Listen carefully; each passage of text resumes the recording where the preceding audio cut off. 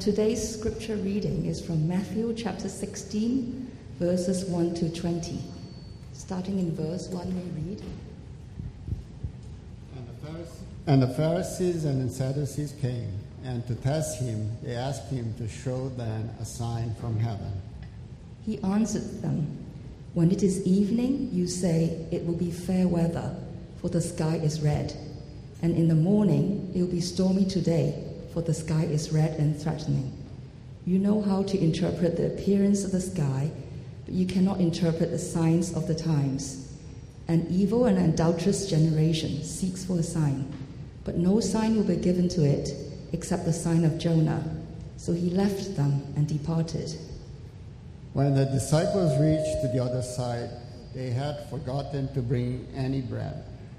Jesus said to them, "Watch and beware of the leaven of the Pharisees and Sadducees." And they began discussing it among themselves, saying, "We brought no bread." Jesus, aware of this, said, "O you of little faith, why are you discussing among yourselves the fact that you have no bread? Do you not yet perceive? Do you not remember the 5 loaves for the 5,000, and how many baskets you gathered? Or the 7 loaves for the 4,000, and how many baskets you gathered? How is it that you fail to understand that I did not speak about bread? Beware of the leaven of the Pharisees and the Sadducees." Then they understood that he did not tell them to be aware of the leaven of the bread, but of the teaching of the Pharisees and Sadducees. Now when Jesus came into the district of Caesarea Philippi, he asked his disciples, "Who do people say that the Son of Man is?" And they said, "Some say John the Baptist, others say Elijah, and others Jeremiah, or one of the prophets." He said to them, "But who do you say that I am?" Simon Peter replied, "You are the Christ, the Son of the living God." And Jesus answered him, "Blessed are you, Simon Bar-Jonah, for flesh and blood has not revealed this to you, but my Father who is in heaven. And I tell you, you are Peter, and on this rock I will build my church, and the gates of hell shall not prevail against it. I will give you the keys of the kingdom of heaven, and whatever you bind on earth shall be bound in heaven, and whatever you loose on earth shall be loosed in heaven." Then he strictly charged disciples to tell no one that he was the Christ. This is the word of God.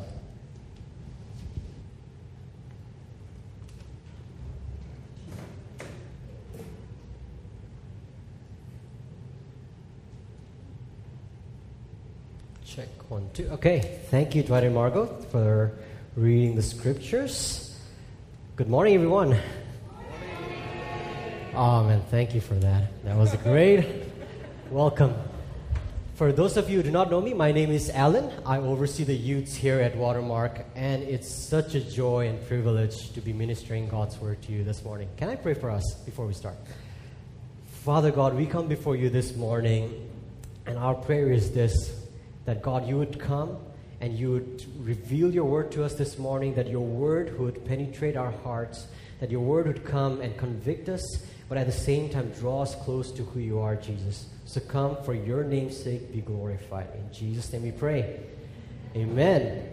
Okay, for those of you who do not know me, I studied in India for my whole high school, and then I came to Hong Kong around 2012.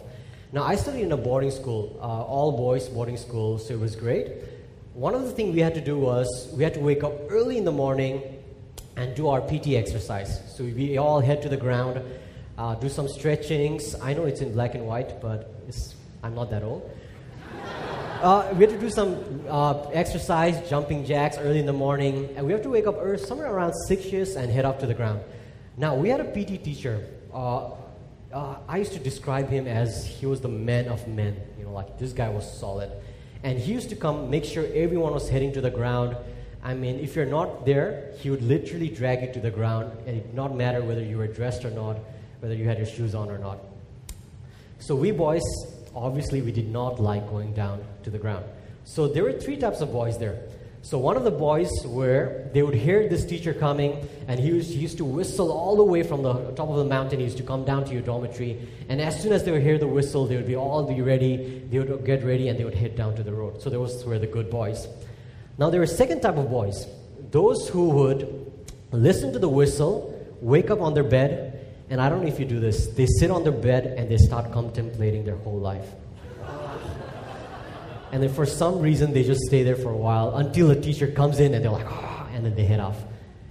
Now there were the third type of boys, like me, who'd hear the whistle, hear the sign, and for some reason think that the teacher is not going to visit my dormitory this morning. And so there I was, sleeping on my bed, just to realize the teacher was already in the hall.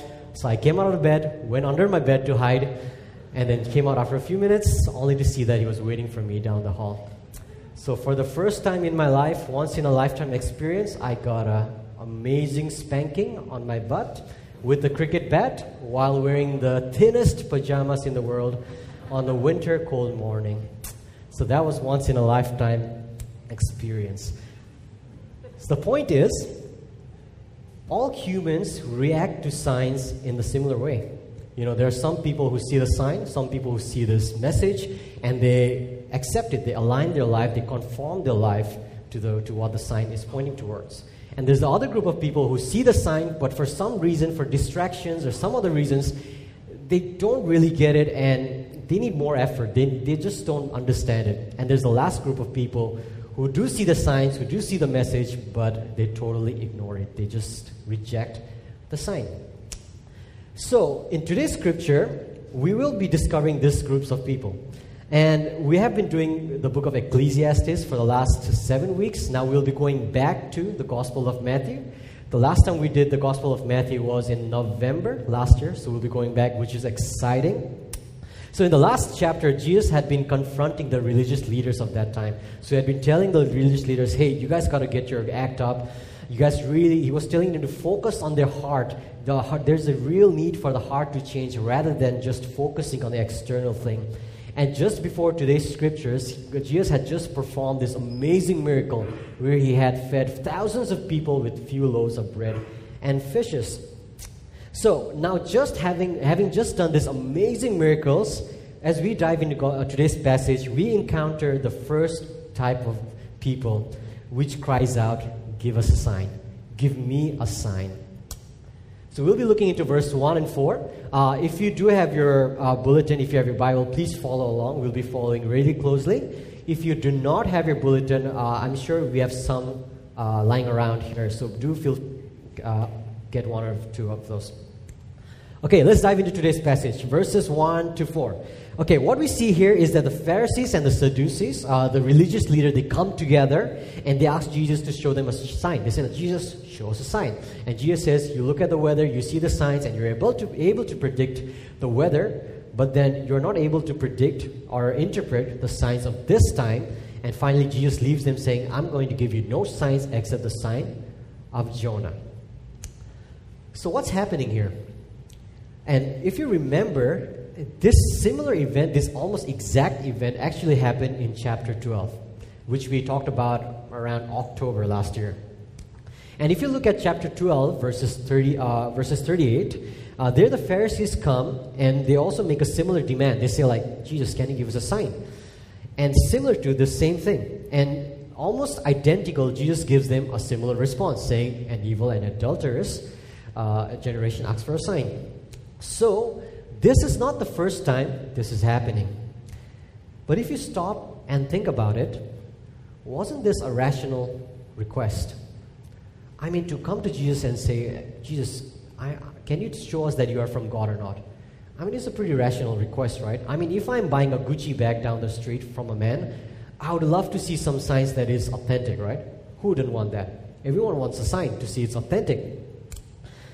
But it seems that that's not really the problem. What is it that's causing Jesus to give an answer in such a manner as this?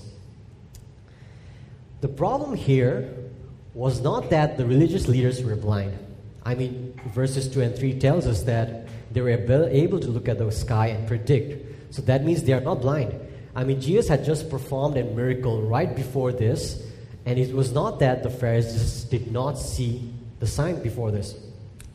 The real problem here was in the heart of the Pharisees and the religious leaders. And look at verse 4. It makes it abundantly clear. When Jesus calls them an evil and an adulterous generation. Now think about this. An evil, to call someone evil, okay, that's pretty understandable, right? Okay, you're coming to me with an evil intent and I'm calling you evil. But what does adultery have to do with asking for a sign? What does adulterous have to do with this problem right here? And adultery in the Bible is almost always linked to idolatry. Because, like adultery, idolatry is when one worshipped and loved something else rather than the one they were supposed to love and supposed to give their life to. It means that when they give their whole life, when they dedicate their life, when they surrender their life to something rather than the God that actually created them. So that's why in the Bible we always see that adultery and idolatry is always linked.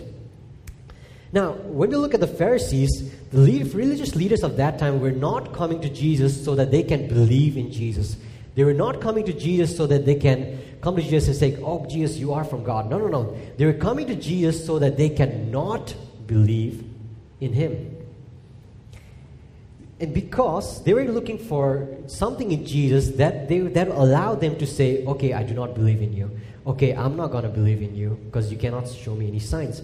If you think about it, it was adultery because they were coming to Jesus, so at the end of it all, they can still keep their independence. They can still go on living their own life so that they can still go on and be the king of their own world. And if we go back to chapter 11, and there's a section in there where Jesus is denouncing the city. So basically what Jesus is doing in chapter 11 is that he goes there and he looks at this one city and he says, woe to you, city A. If all the miracles I had done in your city was done in this city, they would have already repented and come back. And if you think about it, the purpose of signs, of all the signs and miracle, was to actually draw people to repentance and to bring people back to God. And one commentator said this: the trouble with the Pharisees was that they sought the gratification of signs without the obligation of obeying God who gave them. Do you see what's happening here? The Pharisees are coming so that they can just walk away from Jesus, so that they can not really see that, okay, just give me one more sign, but without any intention of actually committing their life to who Jesus is. Now, going back to our Gucci bag illustration. Imagine you're trying to sell your Gucci bag. This guy comes back to you. By the way, Gucci bag is an expensive bag. For those of you who do not know. So imagine you're trying to sell your Gucci bag, and this person comes, okay, I don't think this is authentic. I would love to see a receipt. And you give them a receipt, and they're like, I'm still not sure. Can you show me your credit card statement? You show them a credit card statement, and they're like, no, I'm still not sure. Can you show me this, the shop that you bought this? And you show them the shop. And this goes on and on and on, and until you finally realize that this person has no intention of buying the bag from you at all. Just as the Pharisees had no intention, the Pharisees and Sadducees had no intention of actually committing to who Jesus is and coming back in repentance. It's almost like saying to God, God, I'm going to follow you all in if you just give me this one sign. God, I'm going to truly follow you if you just give me this one promotion, or if you just give me this one career, this one job, or this one girlfriend. Okay, we all get one girlfriend. One girlfriend. Okay, I don't know why I'm saying that. If we just get a girlfriend, or if I just get this wife, or get a husband, or if you just solve my problem, or if you just give me a job that has a better schedule. It's like coming to God, just asking for one thing, and God, then I'm ready to follow you this time. You know, it can be a better paying job. It can be a better scheduled job. It can be a job that really fulfills your passion. It can be anything. But we are just keeping it as a condition before and saying to God, God, can you just give me this one thing? And I'm willing to come and follow you. Then I will be able to give you all in. Church, are we coming to Jesus with a bunch of excuses and asking for just one more sign rather than trusting and obeying Him? And you might still say, I just need this one thing. I just need this one job. But the truth of the matter is that you won't. The truth of the matter is that you'll say that I will follow you, God, if I just get this relationship. And the thing is, you won't. And if you remember the book of Ecclesiastes, it talks about that God has put eternity in our hearts.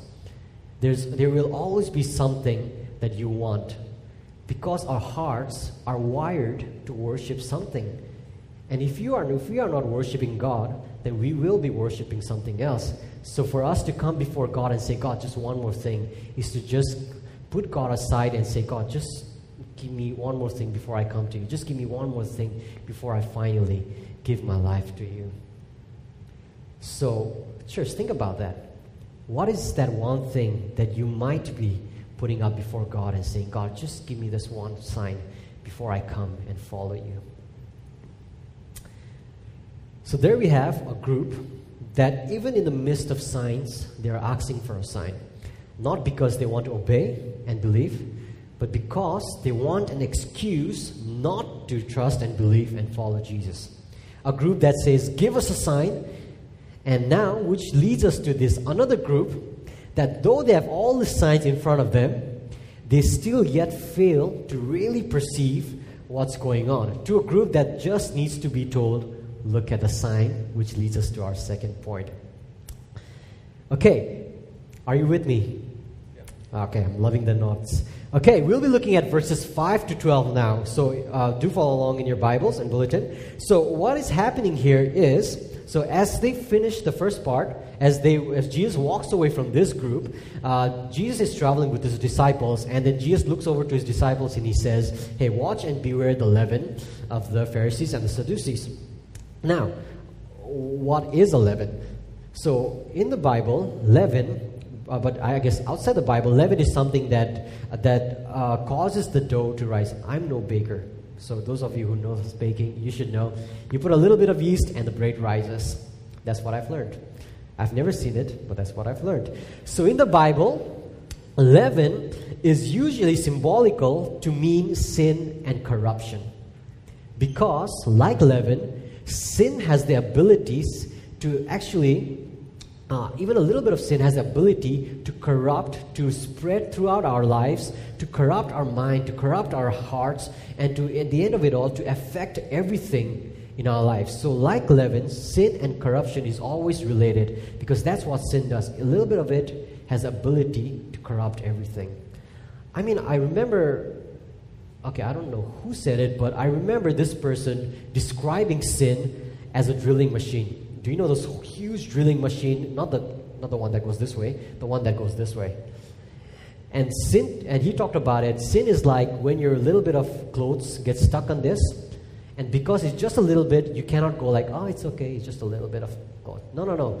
It has the ability to suck you in. It's not just a little bit of cloth, it's your whole body that's going to be sucked in. And that's what sin does. A little bit of sin has the ability to corrupt everything. So, what's happening here is the disciples, they hear the word leaven, and they realize that, oh man, we don't have any bread. And then they start to discuss, and Jesus confronts them saying, hey, I'm not talking about bread. And then he tells them, hey, I'm talking about the teachings of the Pharisees and the Sadducees. Okay, now if you look at verse 9 and 10 in your scripture, it's quite interesting, because these two verses, these two answers, would have been a perfect answer to the Pharisees and the Sadducees in the previous section. Think about it. In the previous section, the Pharisees and the Sadducees come to Jesus and say, Jesus, give us a sign. And Jesus could have told him this, right? Hey, do you not remember the 5 loaves and the 5 fish? Do you not remember the 7 loaves and the 5,000? I mean, this could have been a perfect response to the first group, isn't it? But he does not give them this response. And we know that it was because they were already unwilling to believe whatever Jesus said anyway. So Jesus does not give this response to them. But in this section, Jesus does give this response to this particular group. And if you look at verse 8, we see that he tells it to his disciples, whom he calls them, O you of little faith. O you of little faith. Now that is an interesting phrase, O you of little faith. Because Jesus coins this word where he brings two words together in Greek, and he comes up with this one whole word, which in English is like few more words. So basically he brings little and faith together and to come up with this word called O you of little faith. Now what does that mean? Basically it means those that are finding it hard to believe. It's not those that are refusing to believe. It's those that are finding it hard to believe. Those are struggling to believe. Those are somehow distracted and can't really get it. And to them, he calls them, O you of little faith. So let's look at this. What is happening here with the disciples? Let's look at our passage. And where Jesus tells them, watch and beware the leaven of the Pharisees and the Sadducees. Now, it seems that the disciples, they hear Jesus saying it, and they hear Jesus saying, and they hear the word leaven, and as soon as they hear the word leaven, they seem to have connected that word straight to them not having any bread.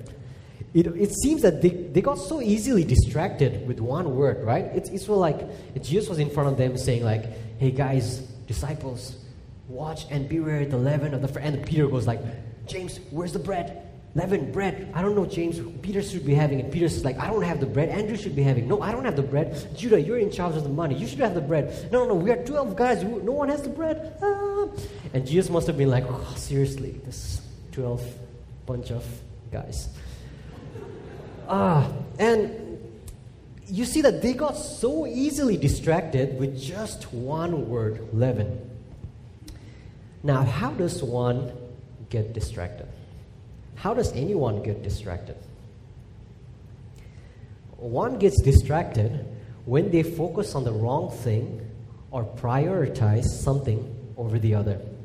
You know, it's like when one is supposed to be babysitting a kid and suddenly there's a message on your Instagram and then you see one post, you see another post, your focus shifts and suddenly this becomes your priority rather than taking care of a kid that you're babysitting.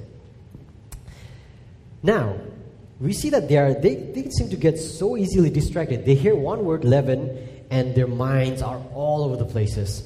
Now, what does this lead to? What is the consequences of getting distracted? Let's look at verse 9 and 11. And Jesus tells them two things that happen because they are focusing on the wrong word and got distracted. So the two things he talks about here is, one, he says, do you not remember? And the second thing is, he says, how is it that you fail to understand? So the disciples have not only failed to understand, but also forgotten something. You see, one, their focus went straight to the word leaven, and they completely missed what Jesus was really talking about. They completely missed what Jesus was trying to tell them. And two, though they still misunderstood and they thought that he was talking about bread, they had forgotten that Jesus was someone who fed thousands of people with just few loaves of bread. So they seem to have totally misunderstood and totally forgotten who Jesus is. But at the bottom of it all, this distraction has caused them to totally miss and totally forget the wonder of who Jesus is. Friends, we live in a time and age where it's so easy to get distracted. In our pursuit of money, we can easily spend all our energy and time in our jobs and career hunting. Maybe in our pursuit of relationship, we can easily be consumed by that pursuit and easily make it an idol rather than worshiping God. Or we can also be distracted when we come home after a really tiring day and we just jump on our bed and spend hours and hours going through our Instagram feeds or Facebook feeds.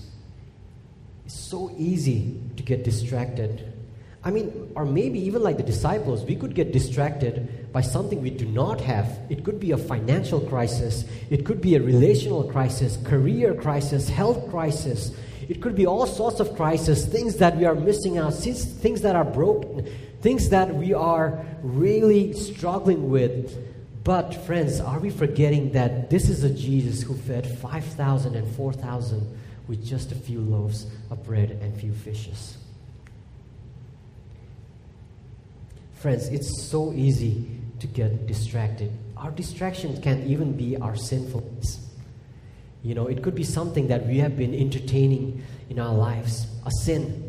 Maybe it could be an addiction with pornography. It could be anything. It could be all sorts of things, sins that we have not really brought before God. You know, those things are a distraction. But are we forgetting that Jesus died on the cross? He paid the price of our sin, that He is a holy God. But at the same time, He's a gracious God, that if we bring our sinfulness, if we bring our brokenness before God, that He's a God who's with open arms welcomes us and forgives us our sins and renews us every day. What is that distraction that is stopping us?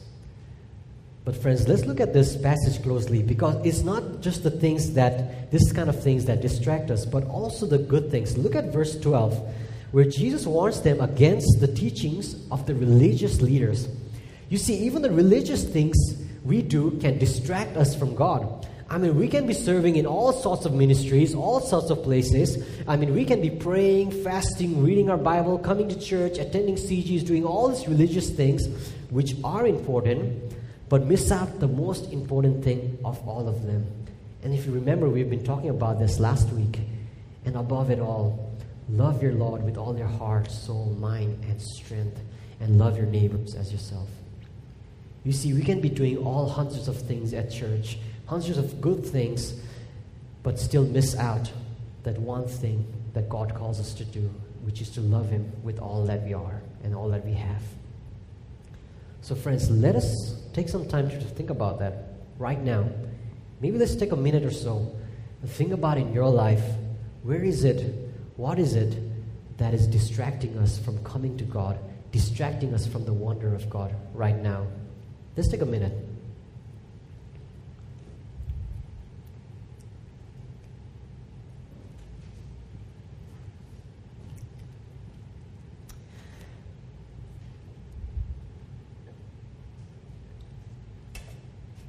Now, we have been talking about science for quite some time now. We've been talking about science, and if you think about it, science usually point the viewer to something else or someone else, or gives us a message or something, right? So the miracles and the amazing thing that Jesus does in this gospel and throughout the gospel was not in itself the main and the most important point. But it was pointing the viewers, the readers, and us towards something much more than the miracles. And if we go back to verse 4 of today's scripture, Jesus tells the unbelieving religious leaders that I'm going to give you no sign except the sign of Jonah. Now, what does Jonah have to do here? And if you remember, it seems that Jonah is almost like a shadow of who Jesus and what Jesus was doing. Because like Jonah, and like Jesus, Jonah was sent to preach repentance to this sinful nation and to call them back to God. And in the same way, Jesus came preaching repentance and faith and calling people back to His kingdom. And like Jonah, who was in the belly of a fish for 3 days and 3 nights, so was Jesus when He died and went into the heart of the earth, and after 3 days came back alive. So it seems that the sign of Jonah and who Jesus was seemed to align. Now let me take a pause here, friends, because we have come to one of the most important parts in the Gospel of Matthew today, if not the most. Because this is what Matthew has been trying to tell his readers and trying to tell us all the way from chapter 1 till now, by showing all the signs, all the miracles, all the parables, the hierarchy, and all the stuff. He's been trying to show us this one sign from the beginning. And here, in this section, we come here finally face to face with that one thing that Matthew has been trying to say all along. Because all the signs were pointing to one thing, and that was Jesus himself. And with that, Jesus looks at his disciples and he asks them one question that matters the most, and that is, who do you say I am? Here, after encountering a group that were unwilling to believe, and another group that were distracted and somehow missing and forgetting the signs, Jesus finally comes up to them and asks them, who do you say I am? And to which Peter looks at him and says, you are the Christ, the Son of the living God. Now, what is the Christ? What is Christ? I mean, it's not that Mr. Christ and Mrs. Christ had a baby called Jesus Christ. No, that's not Christ. What is Christ? Christ basically means the anointed one, which is used to translate the Hebrew word for Messiah. Now, what is the Messiah? Let us pause and think. The Messiah was the one the nation of Israel has been waiting for over 400 years at that time, who was promised by God, who was the hope of this nation, that he's going to come, that God is going to send this Messiah, and he's going to come and free this nation from oppression, who's going to come and give them salvation and usher in this amazing kingdom, and he's going to come and be their king. Now, Peter looks at this average-looking guy, an average-looking Jewish guy who's in his 30s, a carpenter by work or career, and a guy who's from this town of Nazareth, and looks at him and gives him this title that his ancestors and has been waiting for generation and generation and generation. He looks at him and says, you are the guy we have been waiting for years and years and years. You are the Christ, the Messiah. Isn't that amazing? Isn't that incredible what Peter is confessing here right now? And if that is not incredible enough, there's one more significant thing, and it is the location where this is happening. And if you look at verse 13, we see that Jesus arrives at a place called Caesarea Philippi. Now, why is that significant? In a place called Caesarea Philippi, there is a mountain under which there's a grotto that is believed to be the birthplace of a pagan god called Pan, who is a famous god of fertility. Now, and this god and the worship of this god was extremely important in this town. And not only that, he was a god of nature, and he's one of the most important god in the city. But at the same time, this town was filled with lots of temples dedicated to all these ancient pagan gods, legendary gods all over this town. At the same time, there's this one temple towering over all of them, made in white marble, dedicated to the emperor of the time, from which this city got their name, Caesarea Philippi.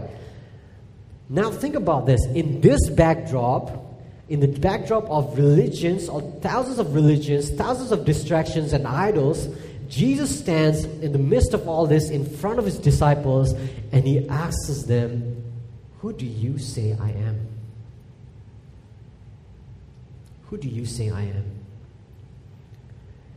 Church, in the backdrop of all the distractions in our lives, when you are working in your office, when you're studying, when you're interacting with the people around you, when you're pursuing a relationship, when you're pursuing a career, when you're going through your financial struggles, health problems, relational problems, all sorts of problems, crisis, pandemic, in the backdrop of all of that, this question still stands firm.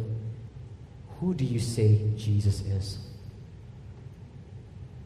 And church, this is not a question that we answer once in our lifetime. This is not a question we answer when we become a Christian and that's it. It's a question we need to answer every day, every moment, every decisions. And it was a question that I had to answer when my mom was going through chemotherapy. And every day I had to look up and answer this question, and when I was asked, who do you say Jesus is? And I had to say, God, you are a God who's sovereign. Jesus, you are a sovereign God who's in control. Jesus, you're good. And even if these things don't work out and I lose my mom, I know that there's eternity because you're a God, you're a Jesus who is risen. Friends, it's a question we need to answer every day, every moment of our lives. But then it's not only in those moments of hardships and every day that we need to answer. If you are going through a time of peace and a time of a blessing where nothing's happening and is a good time, that is also a time we need to answer, who do you say Jesus is? Is he a God who you keep him at the side in a corner, or is he a God who is the king of your life right now, even when things are good?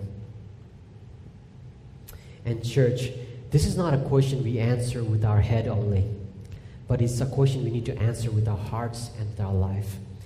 Yes, we do need to study the scripture. Yes, we do need to do theology and all those sorts of things and pursue God, but ultimately we need to answer this question with our lives and with our hearts and our decisions, because it has to penetrate deep into our hearts, get rooted so deeply in our hearts that everything that we do flows out of this question, flows out of this truth of who Jesus is.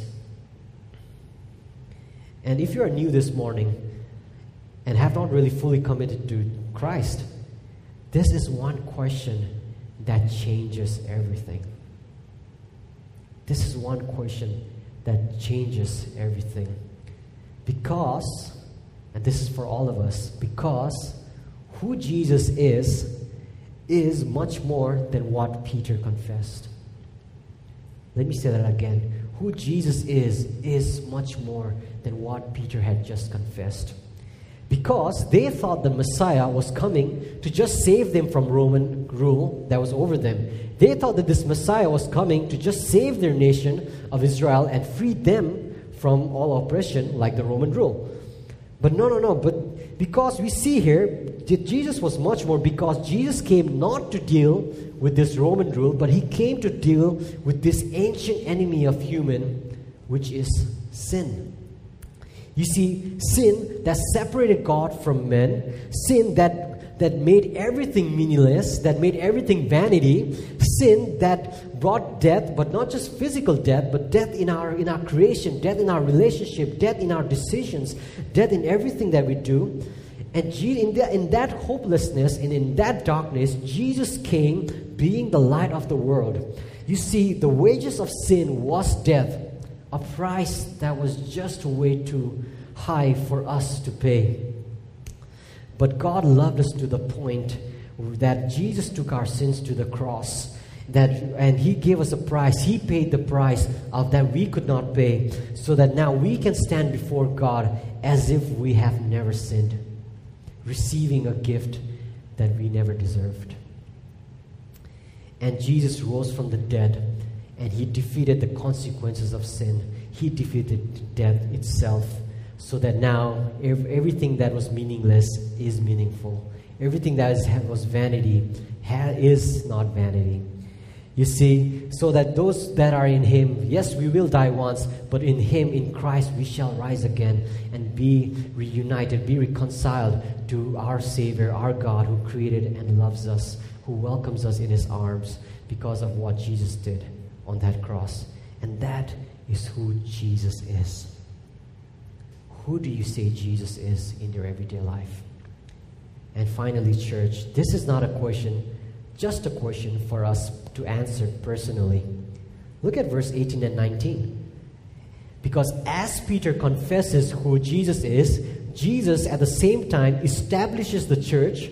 For the first time, Jesus calls it a church and says, I'm going to establish my church on that confession that Peter has just made. And church, if we want Watermark to be flourishing 10 years, 20 years down the line, we need to be a church that is always proclaiming who Jesus is. That we have to be a church that proclaims that Jesus is the Messiah, the King, the Christ. I mean, if look at verse 18 also. If we want Watermark to stand against the gates of hell, to be firm and rooted in times of troubles and tribulation, we need to be a church that proclaims that Jesus is Messiah. So therefore, elders, we need you to be proclaiming who Jesus is and actually helping the church to proclaim that Jesus is the Messiah. CG leaders, we need you to be proclaiming who Jesus is and helping your CG to proclaim that Jesus is the Messiah. The various church leaders, we need you to be doing the same. Every member of Watermark, we need you to be proclaiming that Jesus is the Messiah and helping each other proclaim that Jesus is the Messiah, the King, the one who brings salvation and hope and the light of this dark world. Church, as we stand in this amazing city of Hong Kong, we need to be the church that is proclaiming that Jesus is King, that Jesus is Messiah. Not just with our mouths, not just with our programs, not just with what we do, but with our lives, with our hearts, with a heart that really cries out that Jesus is the Messiah, that He is the risen King. It's a heart that truly understands that Jesus is King. So church, as you are coming to Sunday every day, as you are interacting with people, as you are leading youth, kid, university, CGs, and every other thing that we do here, and as you go into your work and school, as you hang out with your friends, who do you say Jesus is? And lastly, how do we do that? Look at verse 17, where Jesus says, "For flesh and blood has not revealed this to you, but my Father who is in heaven." Jesus is saying that we do this not just by pursuing God, not just coming to God in surrender and really coming after Him, but we need God's revelation to reveal who Jesus is in our everyday lives. So that means as we are diving into God's Word, we do that not just so that we have to read God's Word, but we do that so that we can encounter who Jesus is in His Word. As we are praying and spending time with God, we do that not just so that we have thousands of petitions we want to offer up. No, we do that so that we can encounter who Jesus is. We come to Sunday not just so that we can encourage each other and experience God's Word. No, we come so that we can encounter, so that we can receive the revelation of who God is. We need God's revelation to come and show us who God is. So church, on that note, can I ask us to stand as we petition, as we come before God and pray and tell God that, God, we can't just do this on our own. We need you, God, to come and reveal. So let me pray over us. Father, we come before you and we thank you for the amazing signs that you have given in your word. And Father, all the signs point towards who you are and how amazing and how wonderful your gospel is. Father, even as we come before you, Father, we come and we pray that your Spirit would reveal the distractions in our life, the things that we are demanding, we're requesting for one more sign. Father, would you come and convict us of those things? And Father, we come confessing that there are so many things that distracts us, and we want to come back to you, and we want you to come and reveal who Jesus is. Father, as we go into our week, we pray that you would be our King, that you would be our God, that we would always answer this question. We would always be thoughtful of this question of who Jesus is as we interact, as we go into our work, into our lives, into our families, that you would be our King. So Father, come, Spirit, come and minister into our hearts right now. And we wait upon you this moment. So come, Jesus.